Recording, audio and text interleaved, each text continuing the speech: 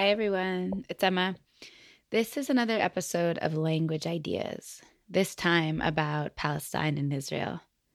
The intent of these episodes is to try to offer an honest perspective on what's happening in the world and language that could be used with children.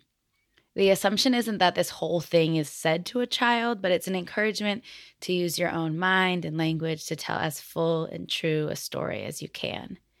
As always, this language isn't right and it isn't prescriptive. It's incomplete and deeply imperfect. And a huge reason why Gracie and I do this work is because we believe practices of transparency and authenticity with children is both the foundation of loving relationships and durable communities. We attempt to work from a framework that critiques racism, colonialism, and capitalism, as we understand those things to be existential threats to human life, dignity, safety, peace. And my hope is that even if you don't say much or even any of these words to the children in your life, that the language and framing can still support conversations in some way that center safety, fairness, sharing, and ultimately the sacredness of human life. Before I get into the language today, I just want to offer a little bit of context about myself. I'm a white American Ashkenazi Jew, and the horrors and hurt of anti-Jewish violence run deep in my family, and so does the legacy of freedom seeking.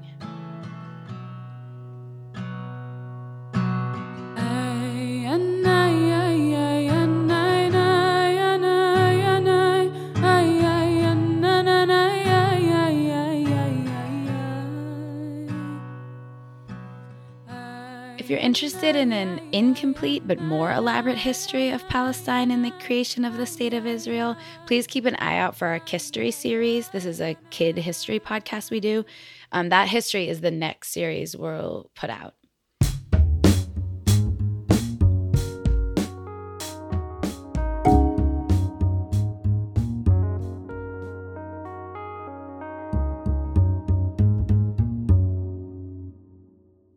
So today I'm going to start pretty wide, sort of conceptually, and then get more specific. So I'm a preschool teacher, and I have a really young group of preschoolers right now who have almost no attention for conversations about anything that isn't concretely in front of them. The land is always concretely in front of us. And their bodies are always concretely in front of us. Food and water, thankfully, are always concretely in front of us. Navigating consent and sharing is always concretely in front and between us. And even when I don't share with them the details of violence that is not directly in front of them, I try to identify the values that are being practiced or violated in that violence and then talk to them about those. So for example, the other day they were searching for worms and bugs and slugs, and they put them all in this area they called a farm that had dirt and some bricks around it. And they love finding small creatures, and there's something satisfying, I guess, to them about putting all those creatures in one place. And I tried to use that moment right in front of us to talk about how all bugs and all people deserve to move freely, and ask them if we could maybe make space between each of the bricks so we could make sure there were ways for them to leave so they didn't feel like they were in a cage.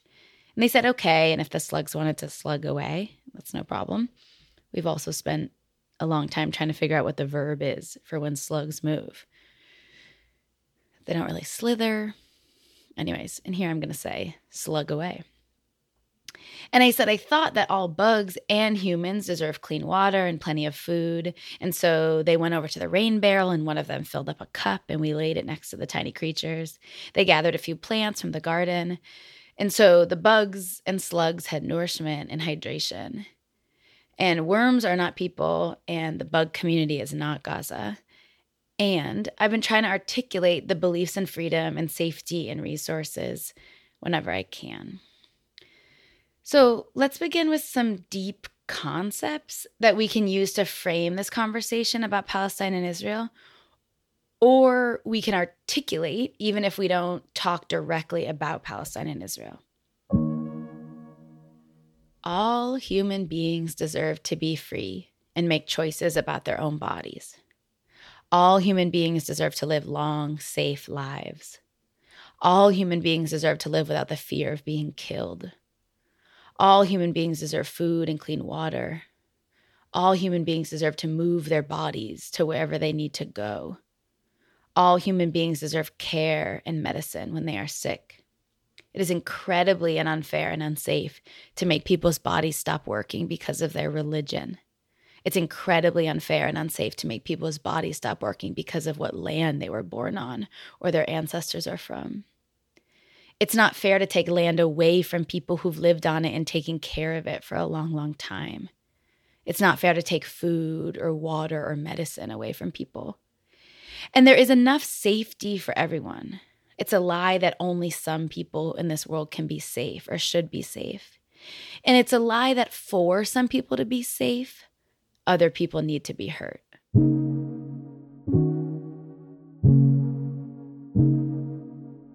Now let's talk about the context, more specifically around Palestine and Israel. And we will put out, as I said, a history series, a history podcast made for kids to listen to themselves about Palestine and Israel soon that will go much more into the history than I'll go into here. For over 12,000 years, humans have lived on land called Palestine.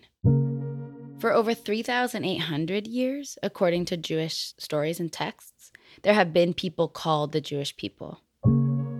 For 75 years, there has been a country called Israel. And the history of the land and the peoples and the waters of Palestine are long and beautiful, and there are so many stories to tell before this one. But today, we're focusing on the relationship between the state of Israel and the land and peoples of Palestine. We'll start this very abridged history at the end of the 1800s. So when this history starts, there were Jewish people and Muslim people and Christian people all living in the land called Palestine. People of all of these different religions shared the land. About 150 years ago, Jewish people from Europe started coming to Palestine to try to get away from white, Christian, European people hurting and killing them. Killing them, meaning making their bodies stop working forever. It was incredibly unfair that Jewish people were being hurt and killed and needed to run away to be safe. Christian people in Europe were the ones to hurt Jewish people. When Jewish people from Europe were trying to find a way to be safe, white Christian people in England and the United States didn't want a lot of Jewish people moving to their countries, so they helped Jewish people move to Palestine instead. The United States also did really nothing to stop millions of Jewish people be killed in the Holocaust, and the United States felt like they should do something after it was all over. And so one of the things they chose to do was help Jewish people move to Palestine. Many of the European Jewish people who moved to Palestine believe the land of Palestine belonged to them, to Jewish people. Jewish people from Europe could have understood that they were on land that already had people living on it, and they could have asked to share the land. But instead, they believed the land belonged to them, and they took it instead. Jewish people from Europe, with the help of the United States, killed many Palestinian people, made their bodies stop working, hurt Palestinian people's bodies, and made hundreds of thousands of people leave. And many of those people have never been able to return home. And taking people's land like this, making them leave their homes, taking their homes from them, is hurting their bodies, is an incredibly unfair thing to do. The government and military of Israel for 75 years has been stealing land and homes from Palestinian people, killing their trees and farms, and making many, many rules to try to control all of the things Palestinian people need to be alive: food, water, medicine, and their bodies. And Palestinian people have worked really hard to keep themselves free and having choices. They've used many strategies, including going into the streets and asking for what they need, boycotting or not buying things from Israel. They've tried to change things by not paying money or taxes to Israel. They've asked the rest of the world to help them get free by not giving money to Israel. There is a Jewish prayer we say when we are in grief and mourning for those who have died, called the Mourner's Kaddish, to take a moment to pause in mourning for the Jewish people who were killed and hurt by Christian people in Europe, and for the Palestinian people and land who were taken and hurt and killed by Israeli people and the government. I will recite just the beginning of the prayer.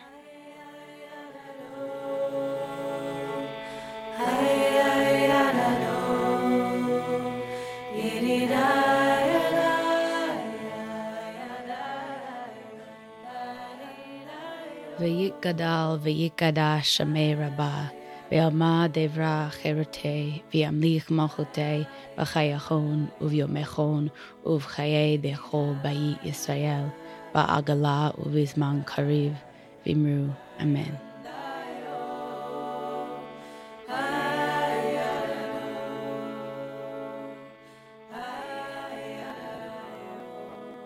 So I'm going to stop there for now, talking about this conflict and this hurt and this history, and we will pick up on the next episode in part 2. While the heart of this is very simple, the military occupation and massacre of Palestine and Palestinian people is not fair or safe, the history and political webs are very complex. My understanding of this history and current moment continued to evolve. Additionally, this history is incredibly abridged. I'm sure I've missed important elements of this. As always, if you'd like to share your thoughts or understandings about this or anything else we talk about, please reach us at thefullstoryschool@gmail.com. Due to the amount of information and emotional impact, you most likely won't talk about much, and definitely not all of this all at once. These are snippets of language that are missing questions and space to listen and talk of feelings and body sensations. They don't include many stories of resistance. They don't talk about actions children might take to stay engaged. They're perhaps a beginning and definitely not an end. If you're curious to explore resources and book recommendations from this show, please check out the book and resource list in our notes. For those of you new to the podcast, hi. And please check out our full episodes from season 1 and 2.